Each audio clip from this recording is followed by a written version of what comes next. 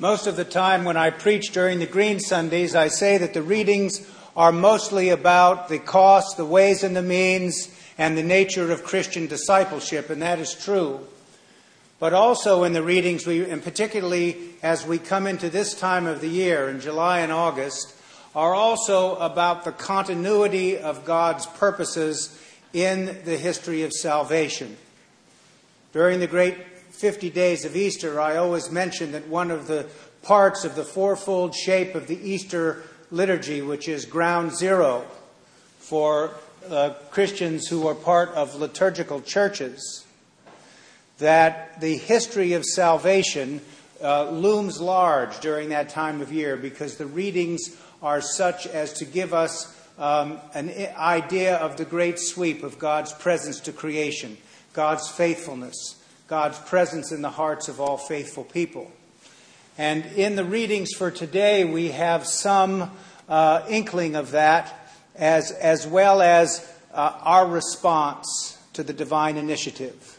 So it might be styled as God's action and our response.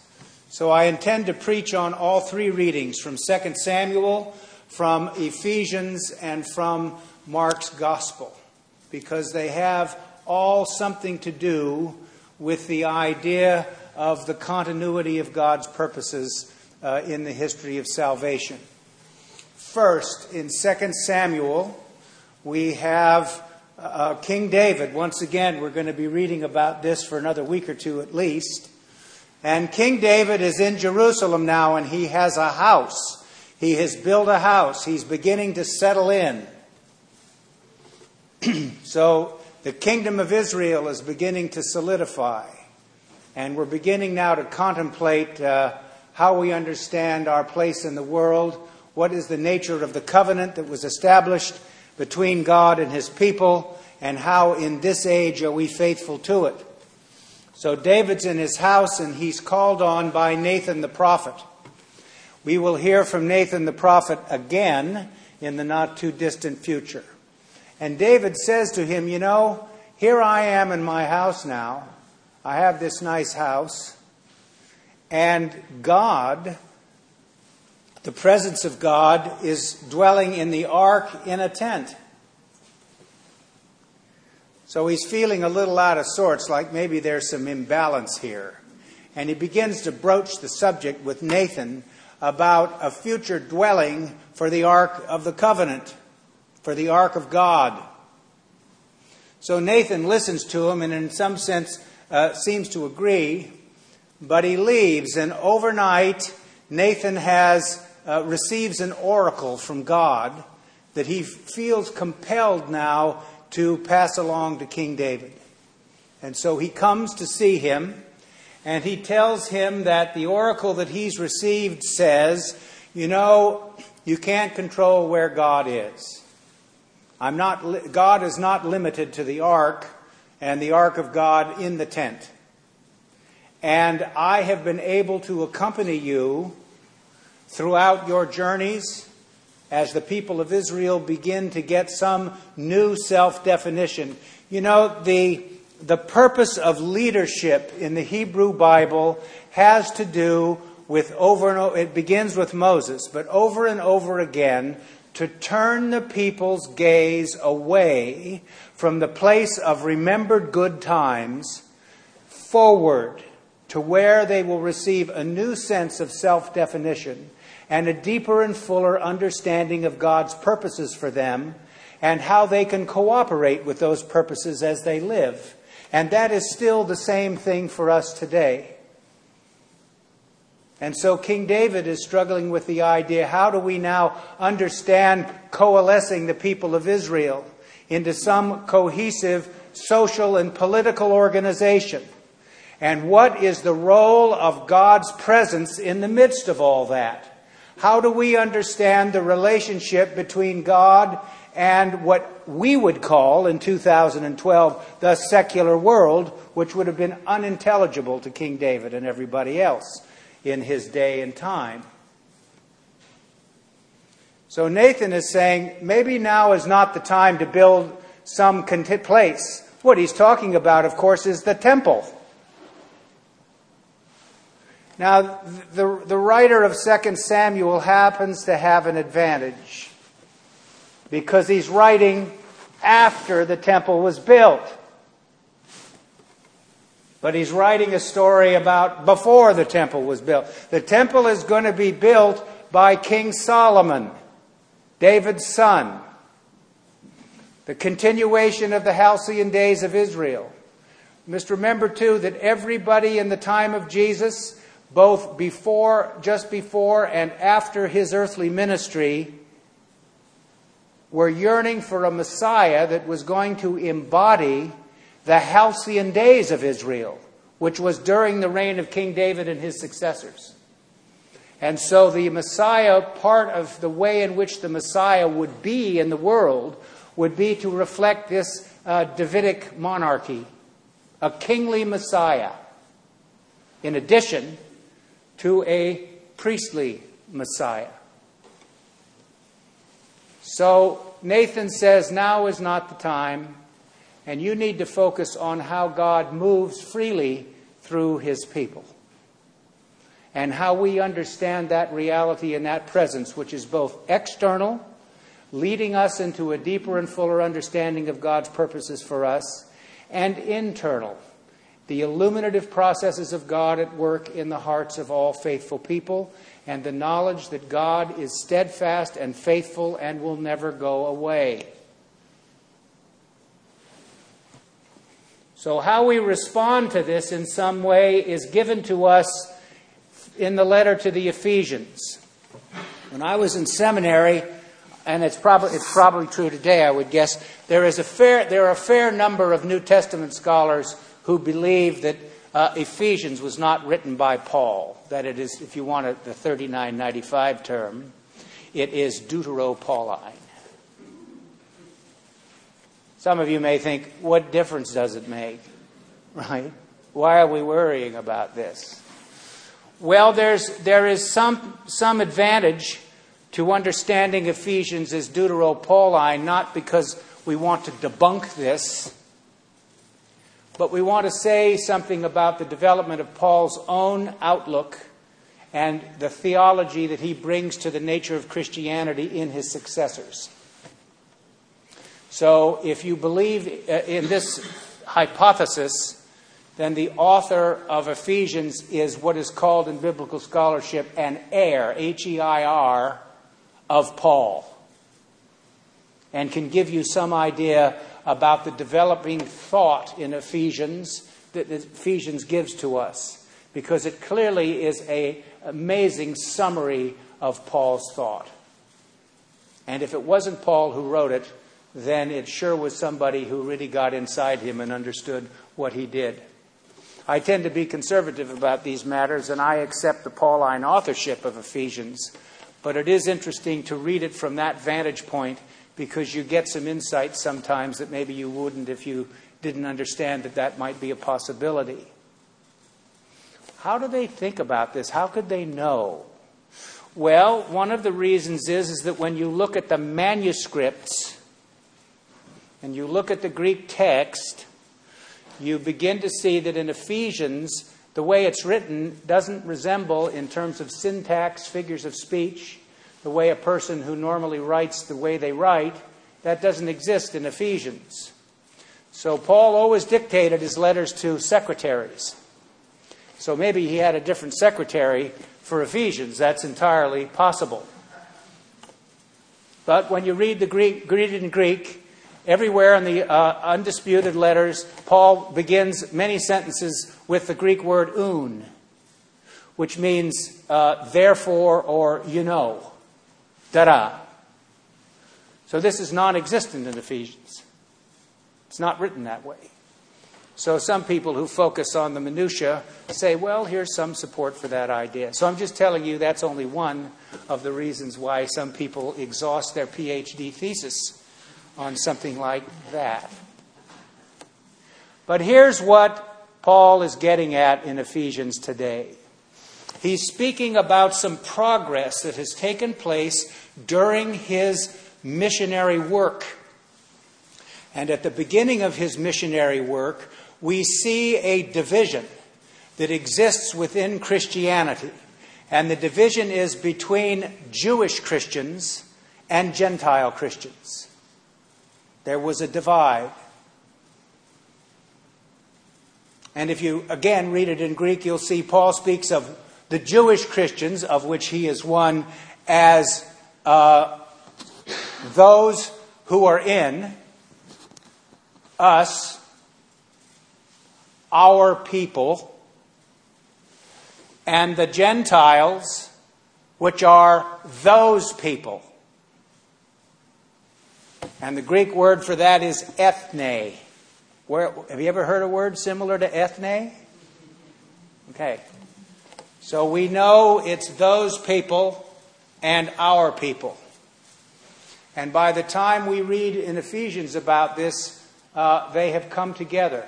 The unifying Spirit of God has been at work in the hearts of the faithful people of the Christian community, and they are now together. And so by extension, what we understand in terms of our response is to be people of peace, reconciliation, and inclusion. Because as it turns out, human beings tend to think up ways to build walls between one another. You know? It's like there's an old joke about somebody dies and goes to heaven, and they're walking around, and they all of a sudden encounter a 12-foot high brick wall that seems to go on and on and on and on and has an enormous circumference. And so he asked one of the people who's with him, "What is that?" He said, "Well, it's a wall." I know, but what's inside the wall? And he said, "Well, it's the Baptists. They don't believe anybody else is here."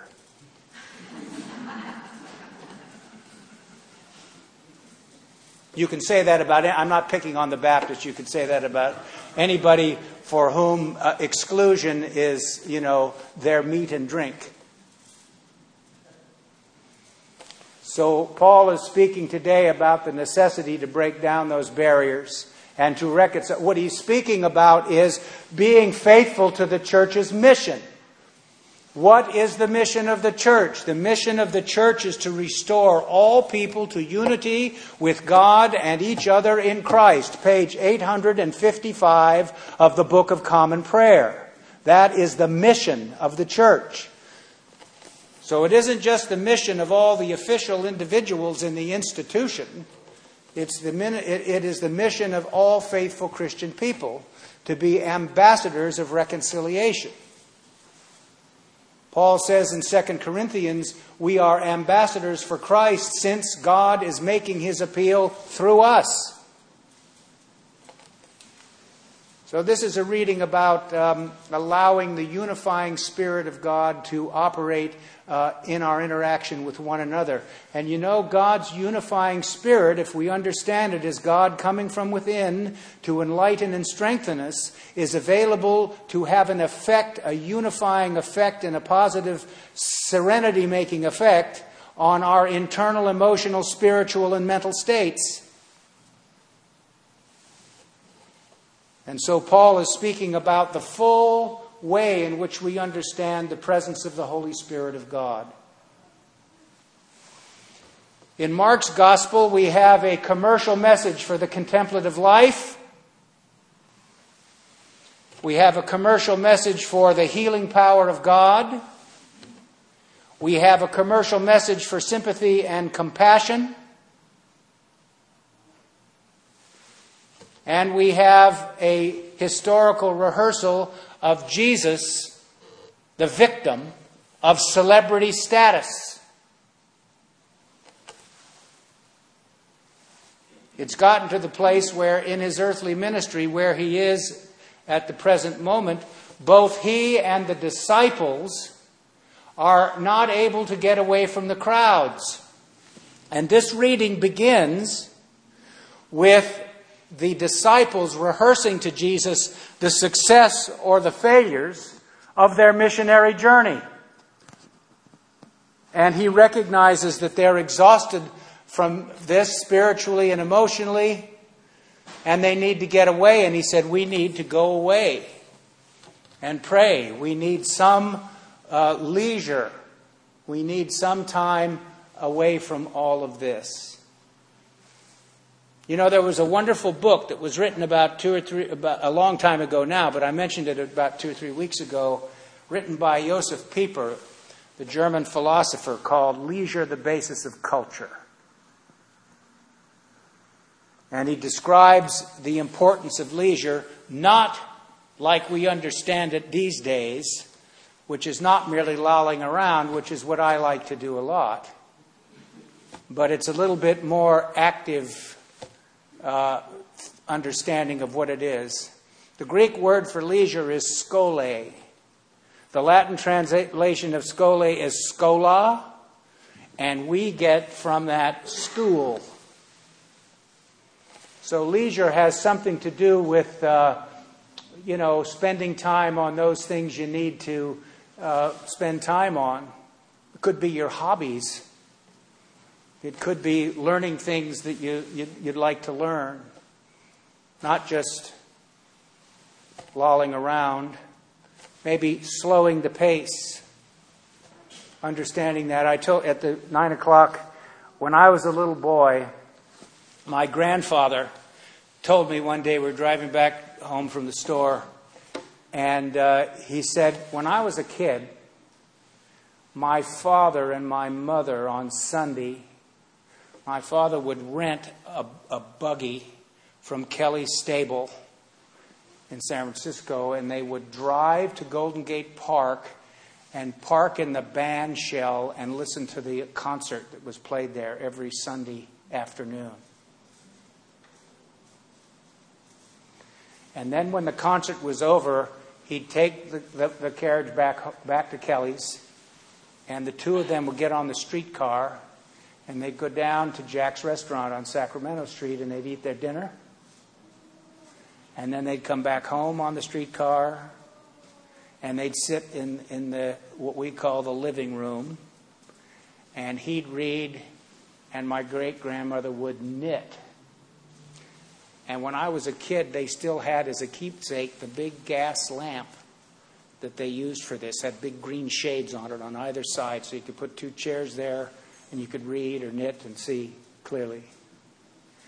Now, I don't know about you, but that always seemed to me to be leisure of the best kind. Slowing things down a little, isn't it?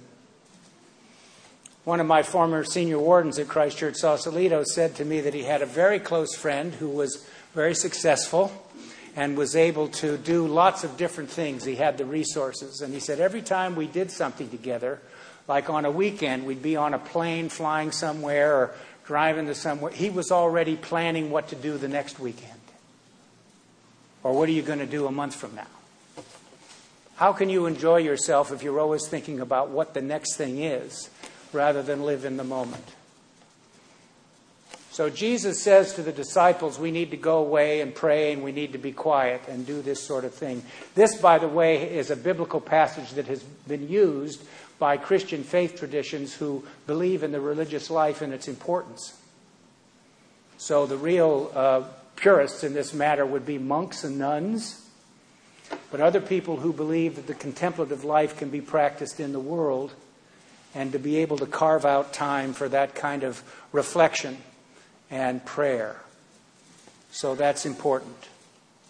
So as they're going, they get near the shore and they see that all the people who have been thronging around them have run ahead and they're there waiting. And instead of acting like, boy, I really need to just wait away and do this, they respond. They respond with their abundance to meet other people's need. And Jesus gets out of the boat and he speaks with them. And the disciples assist him. And then he heals the people that come to him. Next week, we're going to read the second piece to this. This week is about feeding spiritual hunger and thirst. About the reign of God and the presence of healing and wholeness. And next week, we're going to read about the feeding of the 5,000. Because those are the people who are now going to be fed, and there will be food left over. So it is about the nature of the abundant power of God's work. Jesus did not want to be thought of as a healer, and he resisted the idea of having to do this all the time, but he never refused anybody who asked to be healed, because he knew that the healings that he was able to do were signs of the reign of God. That means a world where healing and wholeness are a priority, where we seek to understand that we don't think about, we're not just as Jesus. Jesus was on the side of the people, but he was not against their leaders.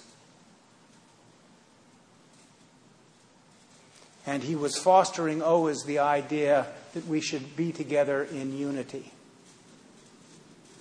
So this week, think about how you might be an instrument of the healing power of God.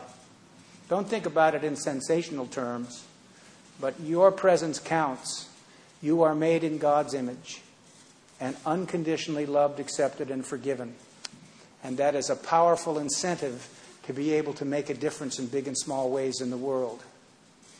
Give thanks for the presence of God's continuing purpose and presence in the world, the continuity of that presence from as long as we have witness to it. And also understand yourself to be an instrument of reconciliation, peace, and inclusion. Amen.